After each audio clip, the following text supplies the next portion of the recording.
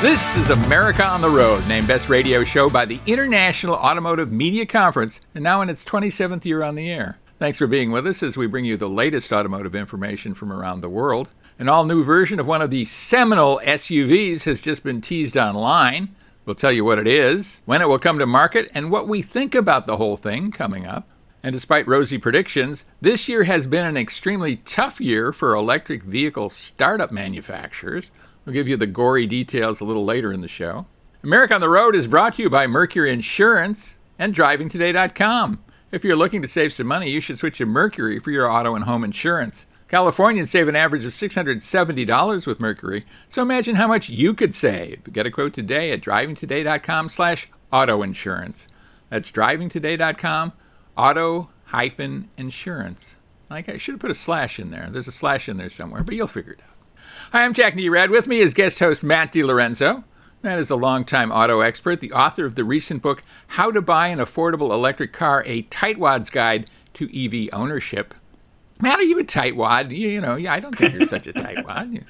Nice well, guy. When it comes to my own cars, I am. I don't spend money like a drunken sailor. No, true enough. A guy who had a PT Cruiser one time, Right. My first car was a Gremlin. Yeah, there you have it. Say no more. Yeah, say no more is right. Look for that book on Amazon. And Matt, great to have you with us. And while we're on Book Chat, this is not Book Chat, but we're going to talk about cars here pretty soon. But I also have a new book, Dance in the Dark. It's now available as a paperback and Kindle edition. It's on Amazon, of course. It's a suspense thriller, and it's a follow-up to my true crime book, Fatal Photographs, so you might want to have a look at that. Matt, you're going to talk about cars on this show, too, aren't you? And what car are you going to be telling us about? I'm going to talk about the Golf R. That's been one of the great enthusiast cars. VW has done a terrific job with it. But it's not all that it's cracked up to be, but we'll get into that a little later. Yeah, we will get into that. I'd love to explore that a little bit. I will be road testing the 2023 Kia Sportage HEV. My wife and I had a chance to drive that thing for something like 800 miles all around California fairly recently. So we'll tell you all about that, give you a full report on the brand new, it's all new Kia Sportage, and that's a hybrid electric vehicle. A great interview for you. Jonathan Rivers is the Honda product planner and expert on the all new 2023 Pilot SUV and the Accord sedan, also all new for 2023. They're coming thick and fast from Honda. So we'll get an inside look at both in this episode. But before we do anything else, we'll be bringing you some of the most important auto-related news from around the world. So stay with us with Matt DiLorenzo. This is Jack Nerad with you. And thanks so much for being with us right here on America on the Road. Welcome back to America on the Road with Matt DiLorenzo. This is Jack Nerad back with you. Chris Teague can't be with us this week. He had a family emergency. Something came up in Maine that he had to deal with. So Matt is ably co-hosting for us. Thanks so much for doing that, Matt. I got a story here. I have kind of a personal connection to this story in a way because it's about the Scout. It used to be the International Scout, built by International Harvester. And I always thought that was a really cool vehicle. In fact, the protagonist in my book, Dance in the Dark, drives the Scout. Excellent. I'm just kind of putting that together as I'm going through this story. But Volkswagen has bought the Scout name. They're going to bring out new Scouts as EV off-roaders coming up. And they have kind of teased the look of the first couple.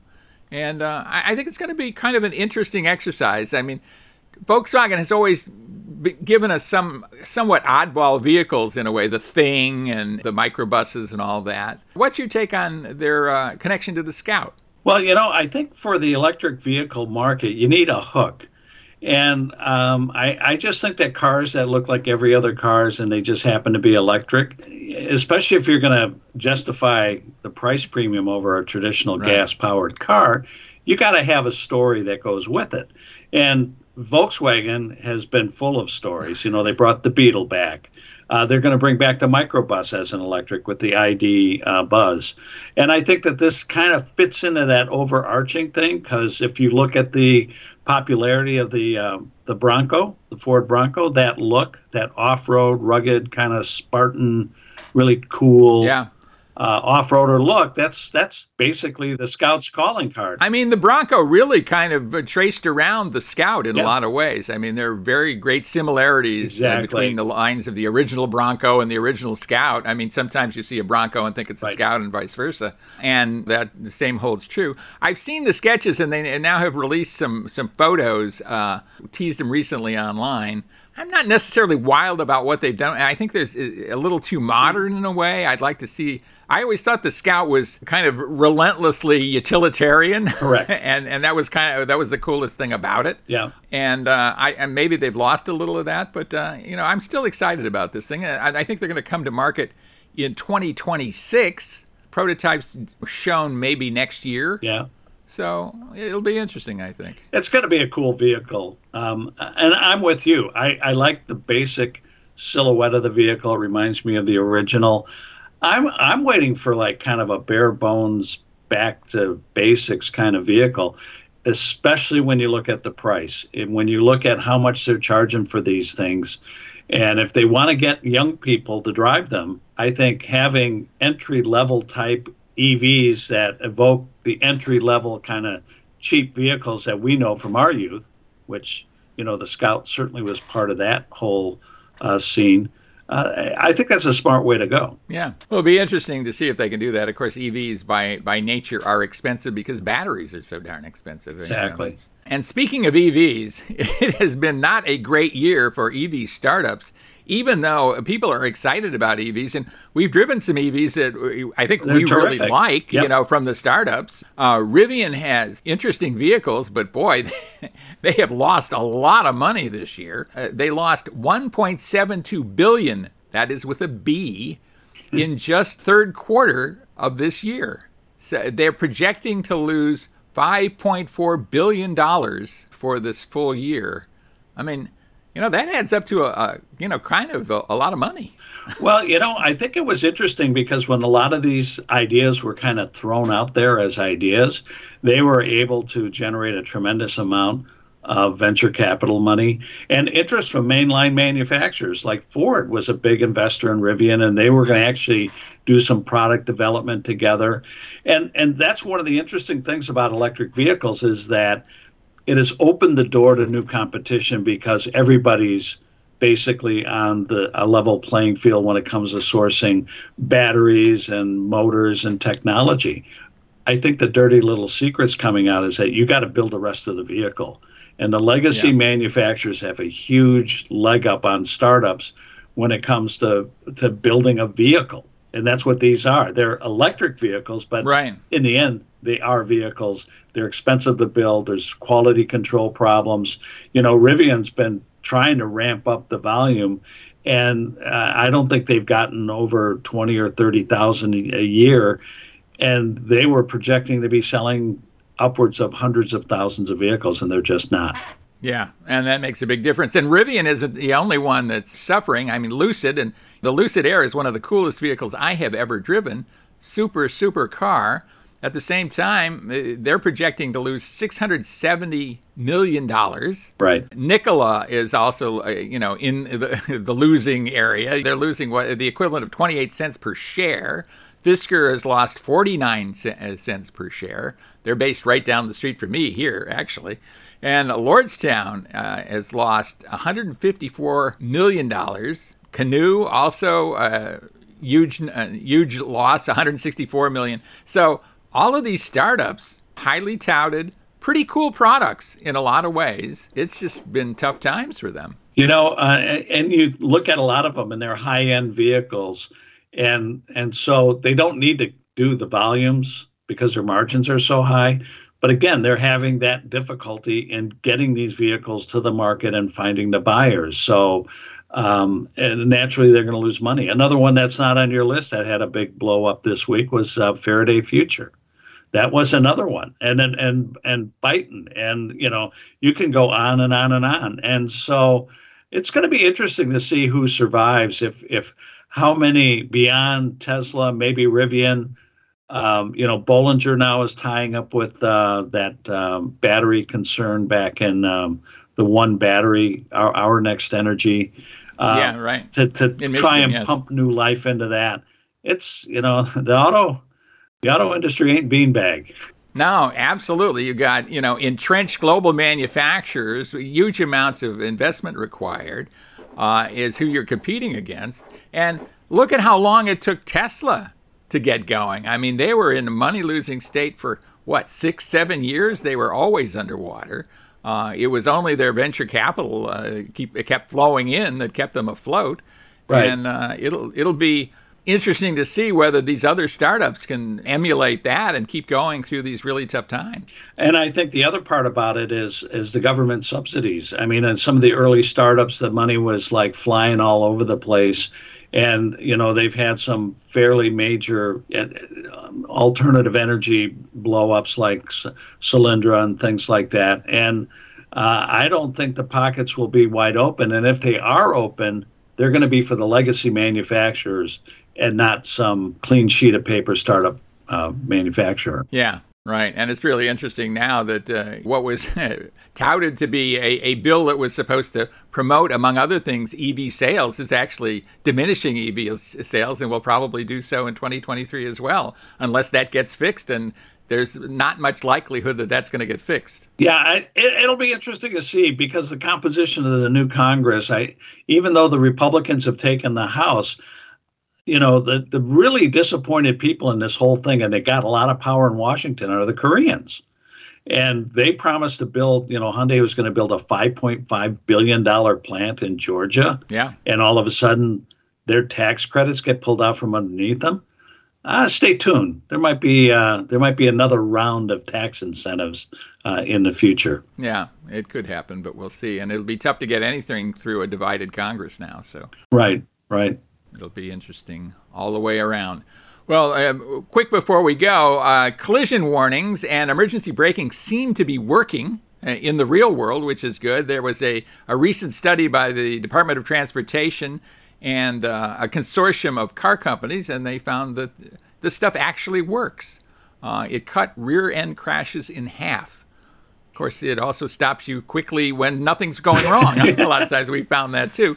But that is out there. So, that's something that I thought is interesting. When we come back, we're going to be road testing the Volkswagen Golf R. I am dying to hear what you have to say about that, Matt. And I was driving the all-new 2023 Kia Sportage, the hybrid version. So stay with us for that. With Matt DiLorenzo, this is Jack Nerad with you. And thanks so much for being with us right here on America on the Road. Stay with us. Welcome back to America on the Road with Matt DiLorenzo. This is Jack Nerad with you. And Matt is the author of a very good and recent book about EV buying, the Tightwad's Guide to EV Ownership. You should look for that book. Matt, it's got a long title. Tell us what the title is, where people can get it, and then Sure. Basically the premise of the book. Well, the premise for the book is how to buy an affordable electric car. And the subtitle is A Tightwad's Guide to EV Ownership. And it shows, a lot of the vehicles we've been talking about, are electric vehicles, are in excess of $50,000. But there is a whole subset of vehicles there under $40,000. And I felt I needed to do sort of a how-to guide for the average motorist driving an average car who was thinking, well, maybe I'd like to get an electric car. But there's a lot of different moving parts to the EV ownership experience. And part of it is based on my own experience in buying one of the cheapest electric cars out there, which is the Nissan Leaf. So basically, I discuss what it's like to drive one, what it takes to charge one, how do you shop for one? The big determinant is range. The farther you want to go on a charge, the more you're going to pay. So it really is, I think, I hope to clear the air about what it's like to own an electric vehicle and put a little bit of realism in it. And the fact is, as a second vehicle or as a primary vehicle, even in some circumstances, there are some alternatives out there that you can go electric. Well, it's an excellent book, and you're an excellent auto journalist. You've been doing this forever and ever, and people should look for that on Amazon. So yep, and I'm also on Barnes & Noble as well. Okay. So it's available in Nook, Kindle, and paperback on both sites. Terrific. Yeah, look for that. Great stuff. Well, tell us about the Volkswagen Golf R. This is a kind of a venerated car, and yet I sensed a little skepticism when you talked about it a little earlier. Yeah, if the Golf R were a Facebook page listing relationship, it would be it's complicated. And the roots of the Golf R are back to the GTI, which were really fun, hot hatchbacks, front-wheel drive, manual transmission. The Golf R is a much more sophisticated, much more powerful 300 horsepower. It's got all-wheel drive. It still has a manual transmission, and it's an absolute ball to drive. The problem is that there's an overlay of electronics on the vehicle that takes some of the fun away. Volkswagen's invested very heavily in touchscreen technology. There are plenty of touchscreen surfaces, very few buttons in there. And I find that really takes away from the driving experience, is the fact that you got to dig through a couple of menus to do things. The other really annoying feature of the vehicle was in eco mode, it was telling me how to drive the car. Yeah, well, Germans tell you how to drive the car anyway, and when they can put a little bit of themselves in the car and be speaking in your ear, I mean, they will do that. It was right. I was getting these little warnings up on the thing like, don't declutch until you get under 1,300 RPM, or check what gear you're in. And this was mainly in eco mode to try and save money. And I'm like, I don't need to be reminded. I'm in eco mode to begin with. Yeah, right. And so I didn't really, I drove it in sport mode, but I didn't pay attention that much because I was driving fast. But like I said, it's an absolute ball to drive. The fit and finish is great. It's really nice interior. It just lost some of the spirit because of the technology, and I'm like going, you guys, you don't have to do this to please your audience. And I'm sure a lot of this stuff helps jack the price of the vehicle up. So it's not an affordable, fun hatch. It's now in the high 30s, low $40,000 sport. It's a sports car, basically, very useful with 4 doors and a hatch.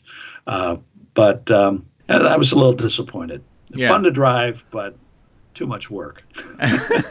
Well, and having the car talk to you and kind of scold you, that's always off-putting, I think. Right. And right. I think the GTI kind of is the right balance there, maybe, for that car. Or it's more affordable still and available. Right. Yeah. It's more affordable. It's got a 2-liter engine. It's 200 horsepower. It's a little bit more basic, a lot more fun to drive. There are a couple of more manual controls in it, but there's still a touch screen with, haptic things going on and all.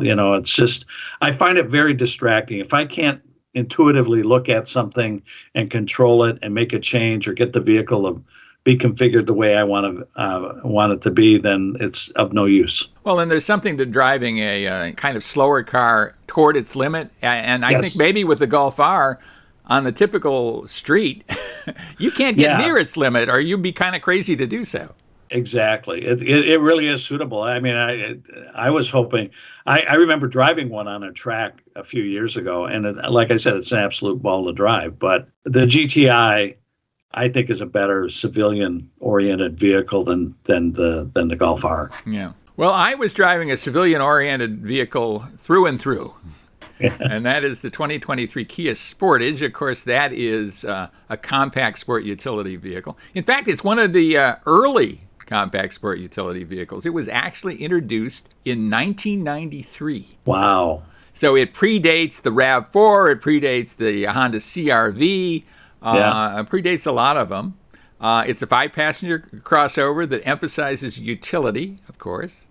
And it's offered in conventional hybrid versions and plug-in hybrid versions. So I think that's really useful. I think previous generations of the Sportage were a little undersized. You probably agree with that, right, Matt? Yeah, they've grown. I was recently in the Sportage, and I was impressed.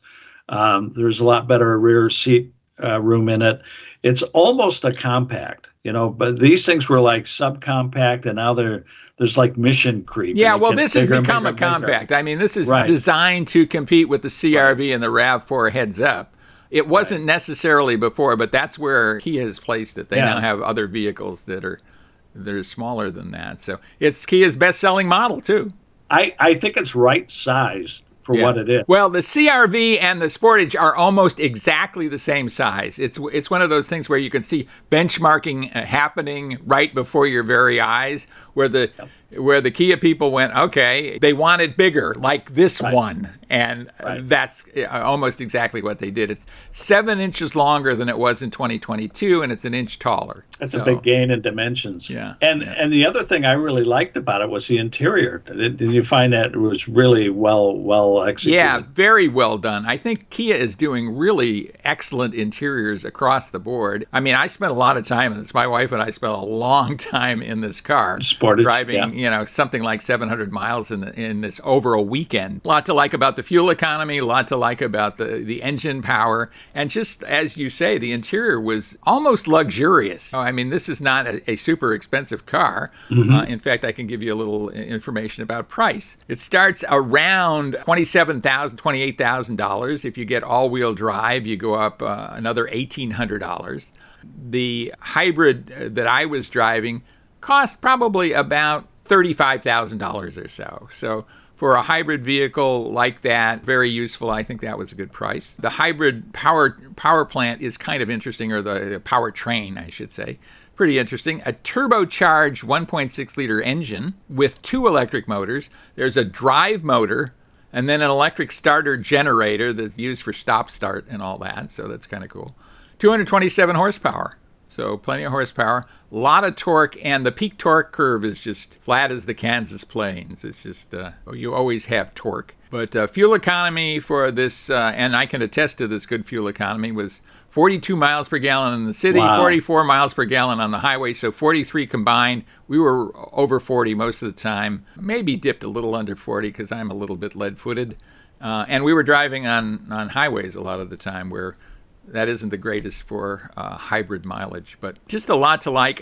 It also has, and you probably experienced this, the infotainment system in most Kia products, and certainly in the Sportage, really good, easy to use. I mean, what's your take on that? Oh, they have a great high-def center screen that's very easy to read, and it's very user-friendly. That I don't hate all touch screens, but I do like a touch screen that has a reasonable number of analog backups for things like the climate controls and things like that. Yeah. And they have that in the Kia. So they kind of check all the boxes. Yeah, and they have knobs for the radio and things like that, things to help us out. It has a really big touchscreen, actually. A 12.3-inch touchscreen is one of the biggest, if not the biggest, in the segment. So that's good. And it has all the typical stuff you'd expect, Android Auto, Apple CarPlay, HD radio, UVO telematics, voice recognition. Wireless device charging is standard across the board, which is kind of unusual. Usually you have to pay a little bit more for that. So, and it also has Google Assistant hookups. You can use Amazon Alexa and Google Assistant if you care to. I don't care to talk to machines. Very much. I just don't do that so much, but good interior. It uses, instead of leather upholstery, it has Syntex simulated leather upholstery, but it looks really good and feels just like leather. So I think that's a nice thing. All around, just a lot to like about this vehicle. Not much to dislike. I mean, plenty of power and torque, handles just fine. Plenty of interior space now, on the par with the RAV4 and the CR-V. It heads up competitors. In a lot of ways, I've got to believe the Kia is a better buy. I mean, Kia is the vehicle dependability champ, according to J.D. Power. They've done a great job of building highly reliable vehicles and not having the dings that some of the other more touted manufacturers are getting in terms of initial quality. So I really think this vehicle is a winner. I think it is too. And I think the real secret here, get the hybrid. That mileage that you got is exceptional. And the walk up in price is maybe about $1,500, $2,000 bucks. It's really not that much. You'll earn that back in pretty short order, especially at the current price of gas. Right. And that's a tightwad telling you that, folks, so you can believe it because he pays attention. There you go. Yeah. When we come back, we will have an interview with Jonathan Rivers. He is Honda product planner. He's an expert on the all-new 2023 Honda Pilot SUV. and the 2023 Honda Accord sedan. So look for that. That's coming right up on this episode. And thanks so much for being with us right here on America on the Road.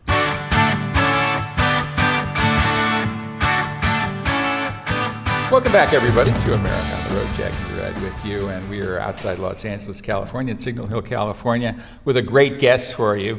Jonathan Rivers is Manager of Product Planning at Honda. Thanks so much for being with us. We do appreciate it. Thanks so much for hosting me here, because really interesting stuff you're showing, including the all-new Honda Accord, the all-new Honda Pilot.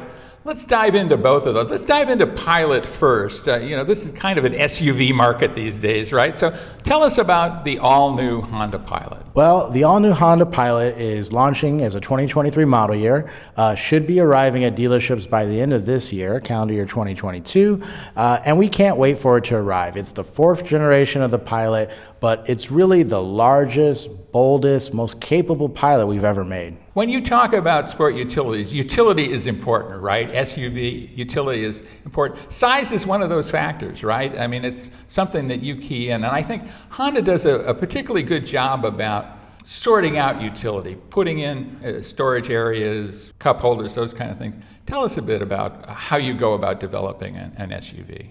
Well, as you mentioned, I think for Honda, one of our prowess is just being able to do great packaging of our vehicles. And so we always keep that at the forefront of our minds when we're developing new vehicles. And that was definitely the case with the Honda Pilot.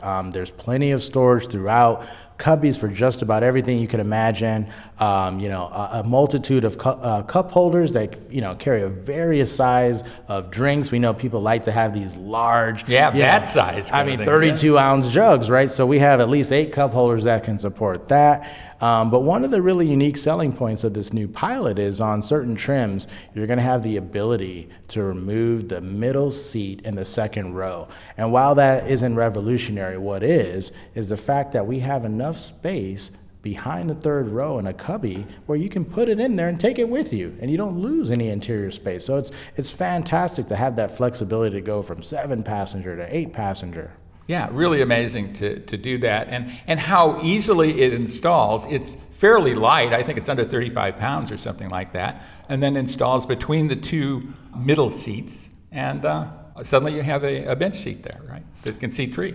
You have a bench seat there, and when it folds down still in place, it has places for cup holders, throw your cell phone in there. So it's the ultimate in flexibility. And if you wanted to leave it in the garage for some reason, you could, and you gain extra storage, a significant amount of extra storage that's covered by a floor that actually can exist in 2 levels, right? And it's great because it's reversible too. That top lid, it's carpeted on one side, but a hard plastic on the other side. So when you're throwing your ski boots or things that are wet, it's perfect to have that flexibility. What do you think is the most exciting thing to you about the Pilot? Where do you think this Pilot really is an advance over the previous really successful Honda Pilot? Yeah, I think it's definitely going to be the Trail Sport trim. Now, we've launched that nomenclature on other models, but this is really the iteration that's going to make people think, wow, Honda can go off-road, you can be on your trails, and that was really the focus for the people that designed and developed this new Pilot.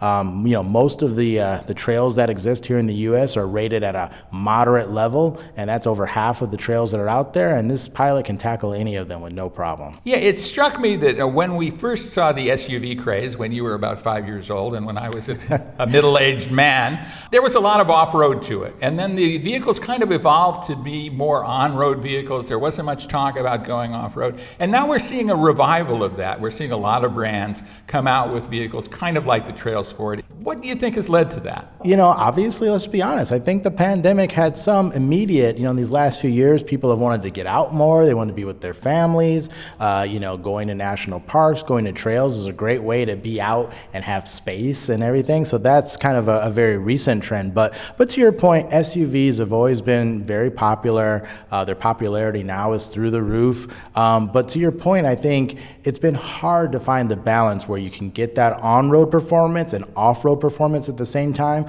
But I think this new Pilot, and especially the Trail Sport, nails that. Well, I want to dive into the Trail Sport specifics, but let's get a few more specifics on the standard Pilot. It has an all-new engine.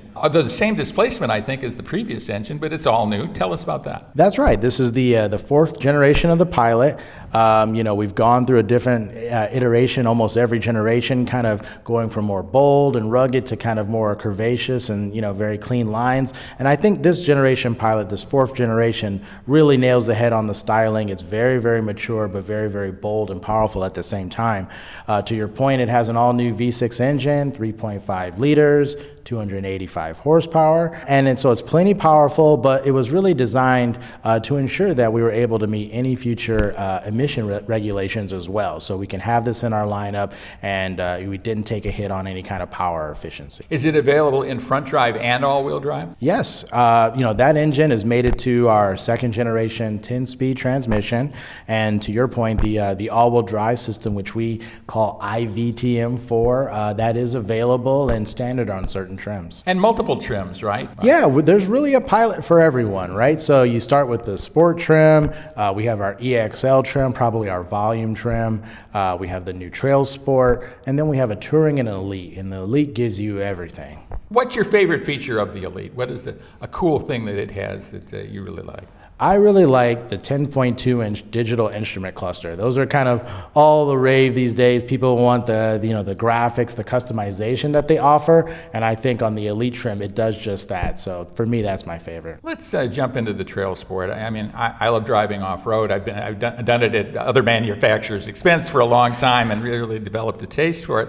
It struck me, and I don't think you would disagree, that the first development of Trail Sport was more appearance than it was actual hardware that was off-road oriented and quite successful. A lot of people want that look, and that makes a lot of sense. Now, though, you've taken it in a more hardware-oriented direction, right? There's things about the vehicle that are very specifically all-terrain oriented. Tell us about that. So it's really been a wish of ours for several years to show, we've always had great, powerful all-wheel drive systems that were quite capable. But to your point, we really wanted to provide the visual to back that up, and that's where that first Trail Sport trim came. And that was on a mid-cycle redesign, so, kind of limited in maybe how far we could take it. But with this new Pilot being all new from the ground up, a new architecture, this really allowed us to make some great hardware changes that truly make it the most capable SUV we've ever made. So first, it's the first time Honda's put on all-terrain tires as standard on this trim. They're 265 in width, Continental AT tires, so beefy sidewall. Beefy sidewall with 18-inch wheels. We've even casted in the logo Trail Sport into those wheels, and knowing that people might be hitting rocks and boulders as they're off-roading, the design is the perfect blend of not only sport but rugged to ensure there's no damage to those wheels. And then we've done things like suspension changes to allow greater ride height. There's a standard trailer hitch, even a full-size spare tire, which in this marketplace today is a rarity. Yeah, and really important when you're going off-road, right? Because you can put a hole in a tire, and you really want a full-size spare to remedy that problem, don't you? Absolutely. No compact spare is gonna fill that void. You need a full size. Yeah, it's not gonna cut it out there. Interesting all-wheel drive system. You touched on part of it, but it has a lot of capabilities, especially for the Trail Sport, tuned to that kind of driving, right? That's right. It's the second generation of this rear differential. We call it IVTM4, and it allows a lot of the power to be sent to the rear, up to 70%, 75% in the Trail Sport, and then from there it can send a certain amount of power to either outboard wheel. And sometimes, especially as you're off-roading, you might have a wheel up actually off the ground. Well, we've even had a special software logic built in that can do brake torque and vectoring in the front with the rear differential in the rear, and it'll ensure that you get that tire back down and you get home safely. Well, it's exciting, and that's all. It's going to come to market when the rest of the Pilot line comes to market, right? That's right. So again, at the end of this year, all of those trims that we mentioned will be available for sale. Yeah, exciting. Let's shift over to Honda Accord, one of the franchise players, certainly, a vehicle that needs no introduction. All new, another generation. I'm not sure of the generation. What is it, 11th or 12th? It's 11th generation for Accord. Mm-hmm. Yeah. So tell us about what we're going to see. So the 2023 Honda Accord in its 11th generation is really taking Accord's design to the next level. Following the ethos of the many other models that we launched this year, it's a very clean, elegant, premium design. Quite a bit of a departure from the previous 10th generation Accord, but still a very long, sleek, stylish sedan, kind of that fastback look. And I think a really good-looking front end, too. I think a departure kind of front end, I think, has some style to it in a different way than Accords have had before. Yeah, very much an open surface grille, premium LED lighting. But for me, I think it's the rear. That full LED array of taillights that goes across the trunk lid is going to make a statement with that new Accord. Yeah, that is a good-looking rear end treatment for certain. And interiors, I think Honda has been really upping its game in interiors recently. That's certainly what the market has demanded. Tell us about that. Well, to your point, we've really wanted to have a very clean design. So as you've seen in, the 11th Gen Civic, the HR-V, CR-V, we kind of went into this design ethos where, we were carrying over the vents for the HVAC across the dash, very straight, clean, simple lines, right? And that's very much true in this new Accord as well. But it's not a carryover, it's an all-new design, and it really makes a visual wow when you sit inside. And from powertrain, you're going to have two powertrains. One, a more conventional and in some ways carryover from the previous Accord, I think, a turbocharged 1.5 liter, and then a hybrid powertrain, correct? That's right. So the entry powertrain is a 1.5 liter turbocharged engine carried over from the 10th Gen Accord, but we do have an all-new two-motor direct drive hybrid system. It's fantastic because, in this generation, you're still going to get fantastic driving dynamics and performance, and of course, that amazing fuel efficiency as well. Yeah. Tell our listeners, they might look at a hybrid and go, is that something I want? Is that more complication than I need? But the added drivability, the ability to add torque when you need it from the electric motors, really increases the overall satisfaction of that vehicle significantly, doesn't it? Absolutely. I think in this day and age of very high gas prices, this is the perfect time to launch this all-new hybrid system. We're expecting half the sales to be this hybrid trim, and again with the new dynamics, the new drivetrain, you don't really have to compromise, right? It drives fantastic. Yeah. If anything, you're better off. You have more horsepower. Yeah. Probably a lot more torque. A lot more torque, and much better fuel economy on top of it. Well, and then one other maybe unknown benefit is just it's more quiet, right? It actually, especially around city driving, you're going to feel it kind of driving in EV mode quite a bit. So it's quiet, it's premium, it's quick, and yet again, you get really good fuel efficiency as well. Right. And when we come back, we'll have more from Honda's Jonathan Rivers about the all-new Honda Accord. So stay with us for that right here on America on the Road.